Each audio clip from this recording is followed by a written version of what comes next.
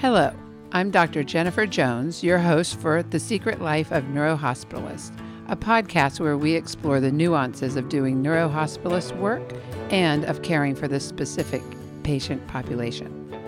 This episode is about burnout, and it just so happens that I'm coming off 2 nights and had one of the busiest shifts that I can ever recall last night.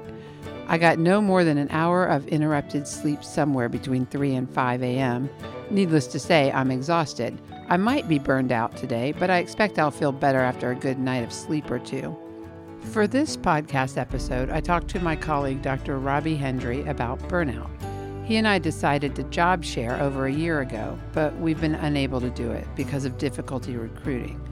Both of us cited burnout as a factor for our desire to go part-time, but as I dug into the specific definition of burnout, depersonalization, lack of empathy or negative attitudes towards patients, feeling of decreased personal achievement and emotional exhaustion, I don't know if that describes my state all the time. It certainly does at times, but often I think it's a matter of having too much on my plate. The reason I want to work part-time is more like a boiling over than a burning out. But at the same time, I don't know why some people can handle that boiling over or why I used to be able to, and now I just don't have it in me. Maybe that's burnout. So, with the hope that we can actually go part-time in the new year of 2024, we decided to see if we could shed some light on this pervasive topic. I'm Robby Hendry. I'm a neurointensivist and neurohospitalist, neurointensivist by training, currently practicing as a neurohospitalist. Been in Asheville at Mission Hospital for about 7.5 years. And prior to that, I came straight out of fellowship. I did my ICU fellowship at Duke and have been here ever since. And I love it here, so I think I'm probably here for the while. Yeah, making it work. And since you've been here, there have been a number of changes, some systemic with the transfer of ownership of a nonprofit to a profit hospital. Our work and our group has been pretty stable over the years in terms of our physicians. Right. We've had some loss of the APPs, but we've got a real stable core group, which is probably why we have survived. Mm-hmm. And I guess I wondered, you being, newer in this, did you learn or anticipate or have any sense of it coming? In other words, in training, I guess we hear some about it, but did you have any specific conversations or education around burnout and how to or how not to? I think none whatsoever in terms of my actual training. I mean, I think it's all just assumed that if you make it through the crucible of residency and 100-hour weeks and constant call and self-deprivation, then you've made it, and then right. That's the burnout. Once you make it past that, then it's not an issue because as an attending you get time off all over the place and you get paid more and everything's great. But right. Is that what you saw from your attendings, or did you ever, when you think back on it, can you think of attendings who you think may have been burnt out? I can't really when I think back, but of course that's a much longer time ago. But the attendings did not seem burned out to me when I was in training. What about you? I would agree. They didn't seem burned out, and something about them, they seemed a little more removed. They were off in their office doing research, and my main interactions were with the senior residents and then the fellows, and right. And that's who I spent most of my time with on a daily basis. But I can't say that I at least perceived as a trainee that they were significantly burned out. Right, and you definitely, I recall an attending saying to me at UConn, "Oh, you think you're busy now. Uh-huh. You just wait until you become an attending." And I remember thinking, you are lying. There is no way you get busier than you are as a resident or fellow. How can you possibly work more? Right, you can't work more. I have some thoughts about that because it's a thing that sort of resonates with me over the years because, there are times where I think she was right. Yeah. But it's a different kind of busy because, your life expands too.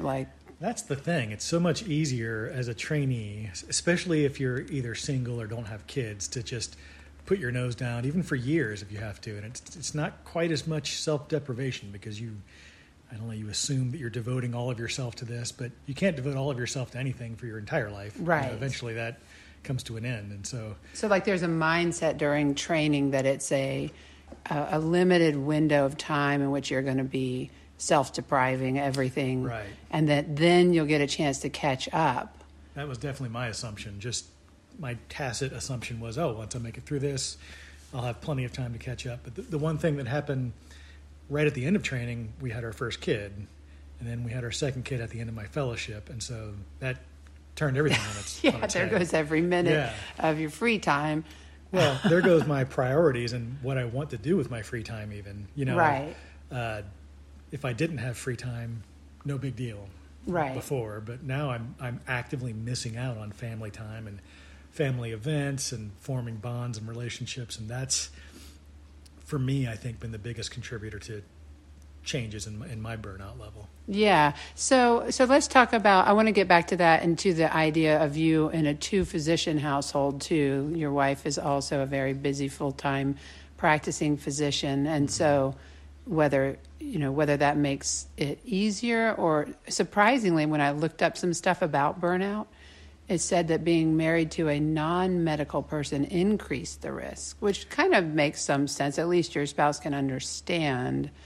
Well, I think the fact that she's in the same profession, if not the same discipline, has definitely allowed us to just sort of vent a little bit easier. When you can talk about something terrible that happened with a patient or their family, about your experience with that, she can instantly relate because she's been through some of the same training and it knows some of the same things. I've been over to dinner with other physicians who are married to non-physicians, and I feel a little guilty when the talk turns to medical talk, because the spouse will, to some degree, kind of zone out because it's not relevant to him or her, or they don't have the same depth of experience with that.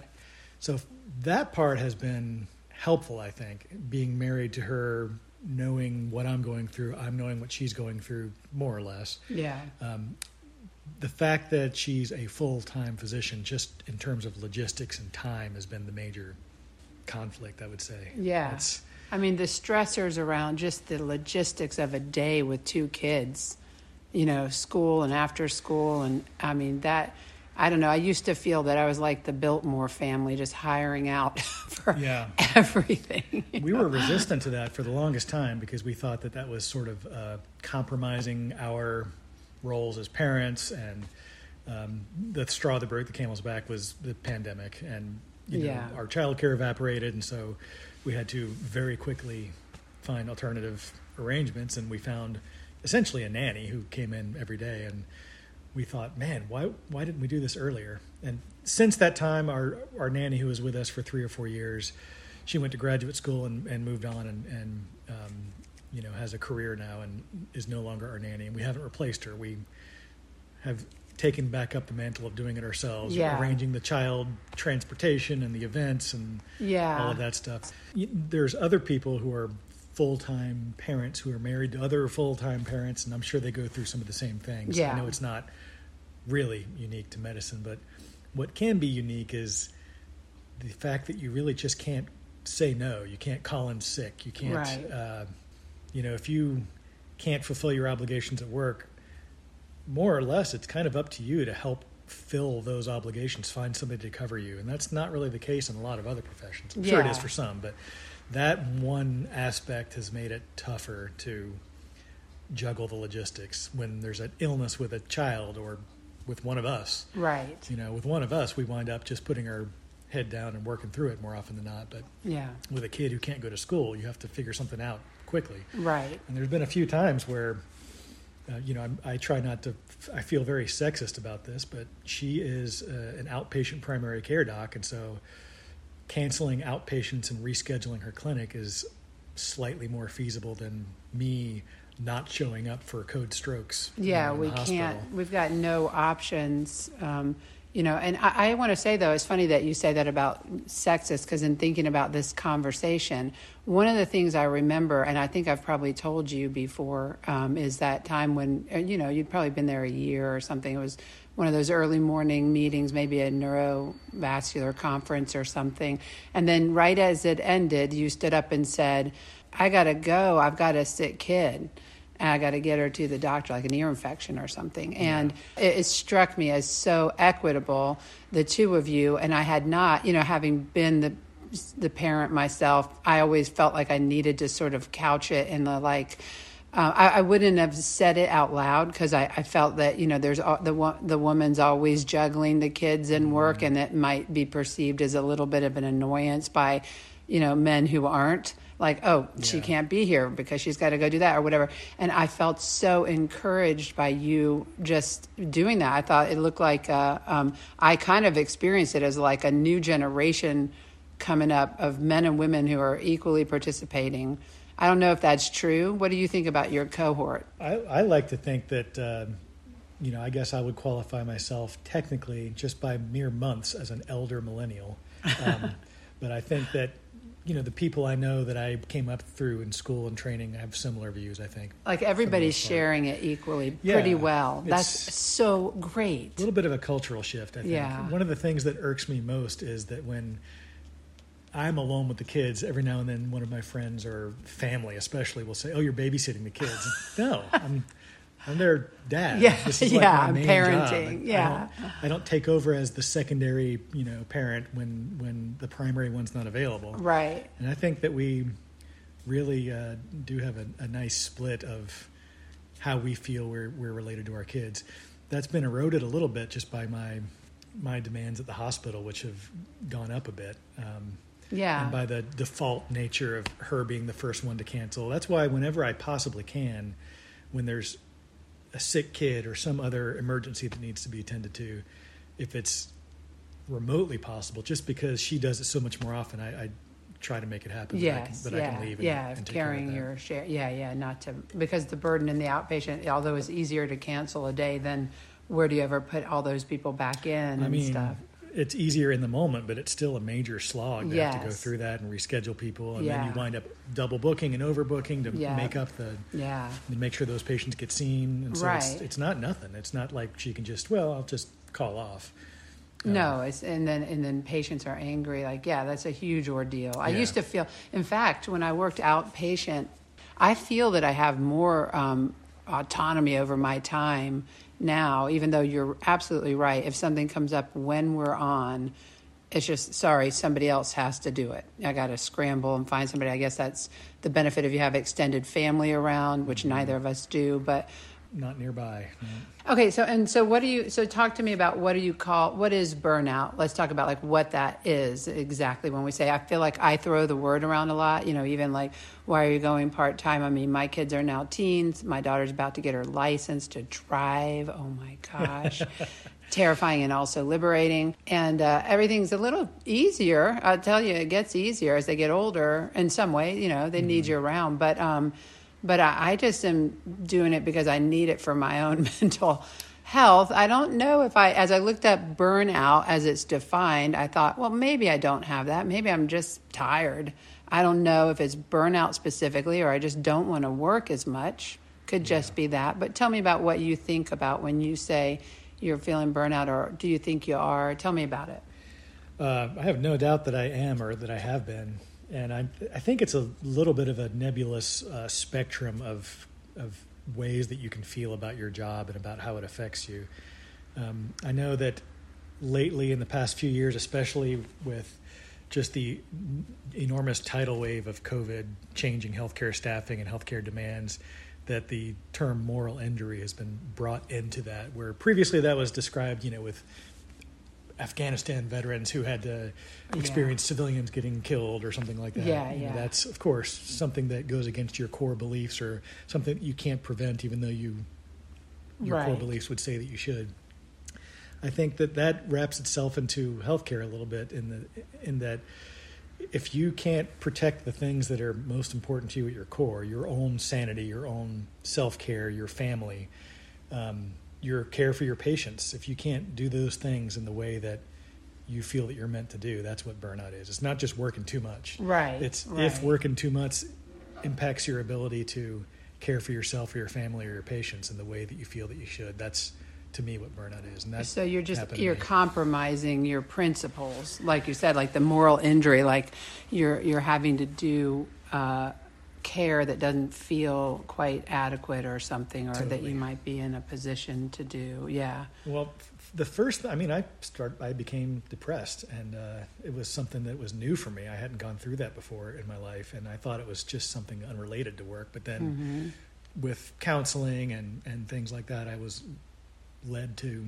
identify my main trigger and stressor. It's just, the constant sort of the onslaught of work. unrelenting nature of it too, I guess. But the other thing is, I as I was even just looking up stuff like for recommendations for treatment for burnout, it's, I find a lot of the recommendations very unhelpful. Yeah. I printed some of them out, and there was like even some scales, there's some tools that you can use to sort of rank yourself on the burnout thing. And, I think some elements of it would get at like sort of just feeling like an imposter or something. Imposter syndrome was maybe a part of it. And then part of it was, some definitely depression and sort of lack of motivation, depersonalization, stuff like that. But then, like, the solutions are just inadequate. I didn't see anything that sounded like, that would really get at it. Self-care, and make sure you exercise and sleep regularly. Well, sleep's right out the window with an inpatient neurology job.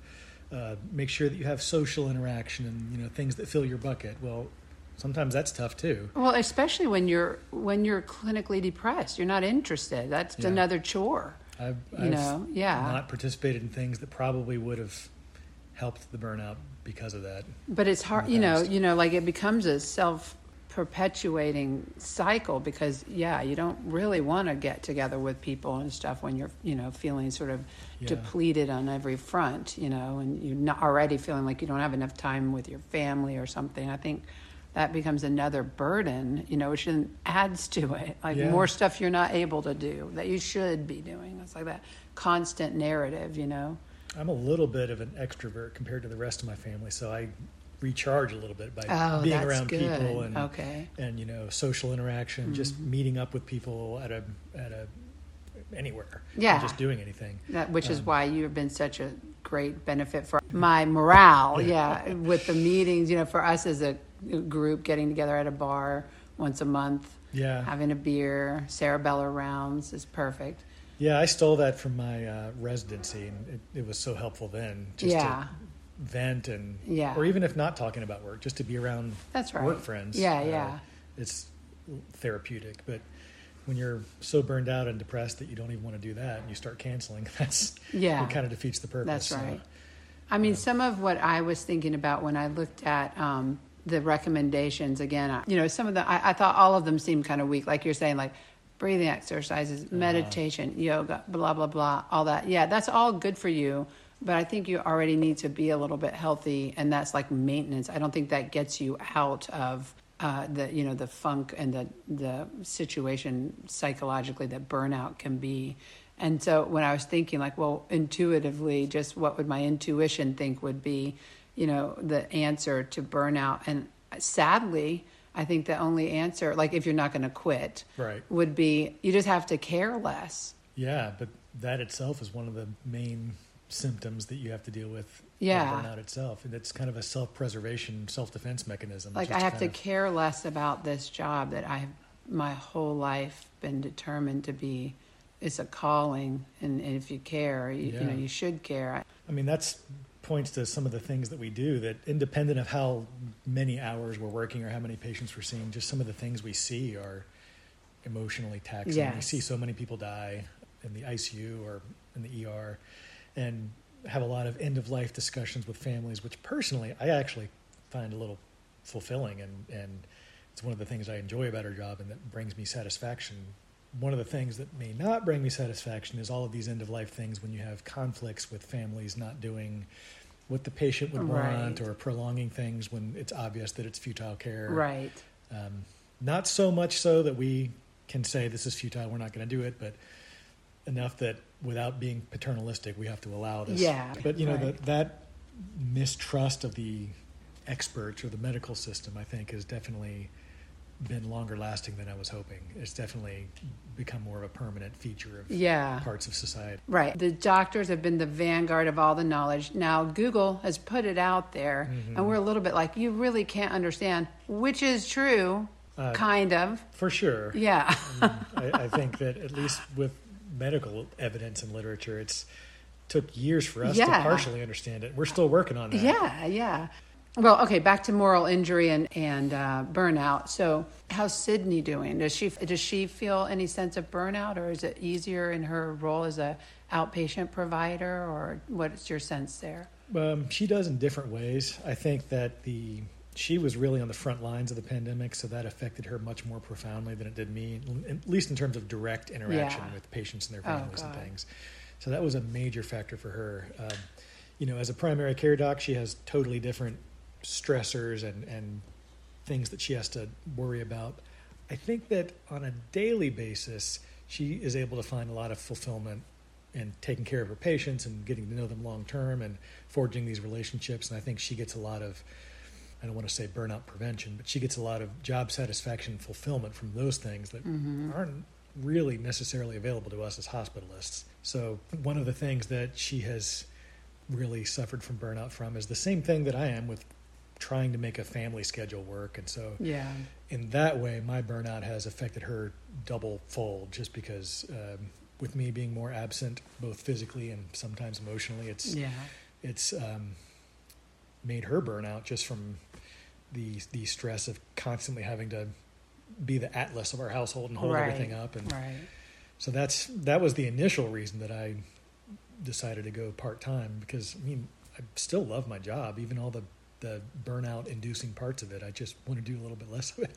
I think having that time in between insults is really important for me. I agree. I'm coming in tomorrow for 6 days, and I've been off for like 4 or 5. I mean, just, I had a pretty good chunk of time off here, and I feel like ready and kind of motivated, and it takes not too much to get back there, to feel like I really appreciate this job and I value it.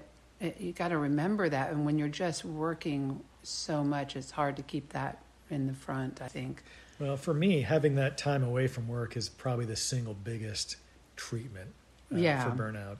And not that I want to quit or I don't like the job or the overarching problems with the healthcare system and payments and insurance, and that's a whole other issue that is probably the root cause of much of our burnout. When it comes to system. staffing. That's what I was going to ask you. What do you see about the system, which would be things that we could do to lessen burnout? Well, that goes to some of the core of moral injury, of not being able to do what we think is right for our patients.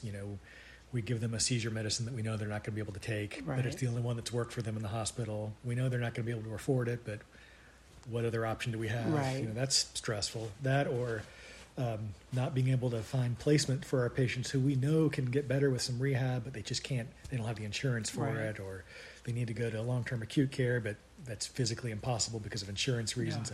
And we know that it would really drastically improve their outcome, but we just have to keep soldiering on in an inferior way because of the system, because of insurance, because of payments, and that's stressful. Yeah, for sure. And that is definitely a moral injury to everybody practicing. I will say that I was worried about our corporate transition to for-profit healthcare, and that's affected things a lot less than I thought it would in terms of all of that stuff, in the sense that the entire system is kind of bad wherever you go. Yeah. So I, in the past had done some moonlighting for various not-for-profit systems, and it's all the same problems everywhere. Right. Both the staffing problems and the payment and the fees charged to patients, and all of those things are constant issues. I think around the entire country. I think it's a countrywide thing. I think it's just the time that we lived in, but we as a culture have kind of decided that the only language that's legitimate about everything is economics. And it's like, not everything is economics. There is an economics to many things. It's not why we do medicine. We do it. Yeah, it's great that we can also make a comfortable living and, have a good salary and security.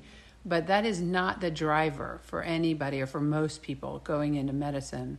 Well, it's the driver for some people engaged in medicine, just not the practitioners. And Right. We're not in it for that. We're in it for the Right. patients, and there's a huge disconnect between just speaking in overarching generalities in the entire nation. There's a big disconnect between the provision of care at the bedside and how it's arranged in the administrative level. Right. And it's not that our administrators are evil. It's just the entire system is. The system is based in some idea of economics, whether it's profit or nonprofit, Right. like of economics being the driver.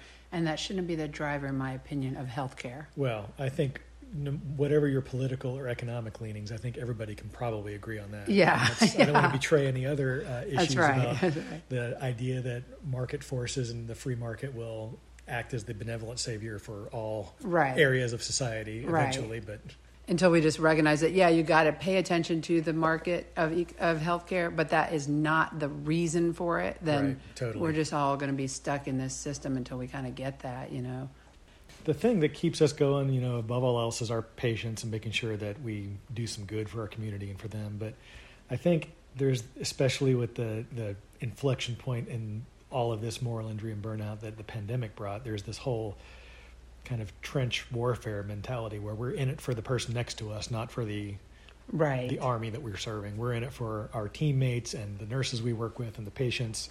And we kind of have to take a little bit of a microcosm approach rather than seeing the big picture, just as a survival mechanism, because and maybe that works, and that's enough. it's partially worked for me. I think, Yeah.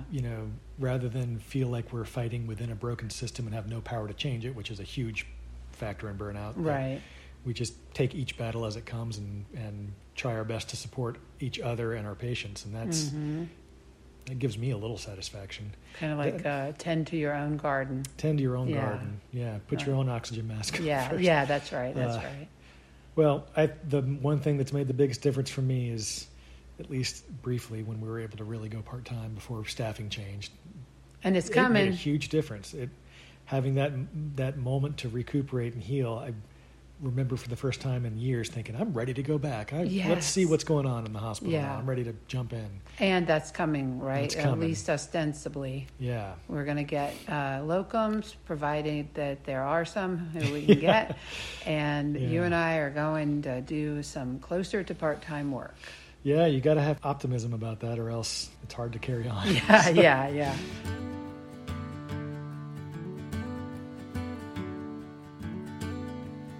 Well, I enjoyed that frank conversation with Robby about a common yet difficult topic. Physicians in general are stoic, high-pressure, or hard-working people, and talking about the emotional impact of this work on us as individuals takes some courage. But it's obviously important to talk about it in order to consider what it might be doing to us and how it might be managed. For Robby and I, we're hoping that cutting back a little will help.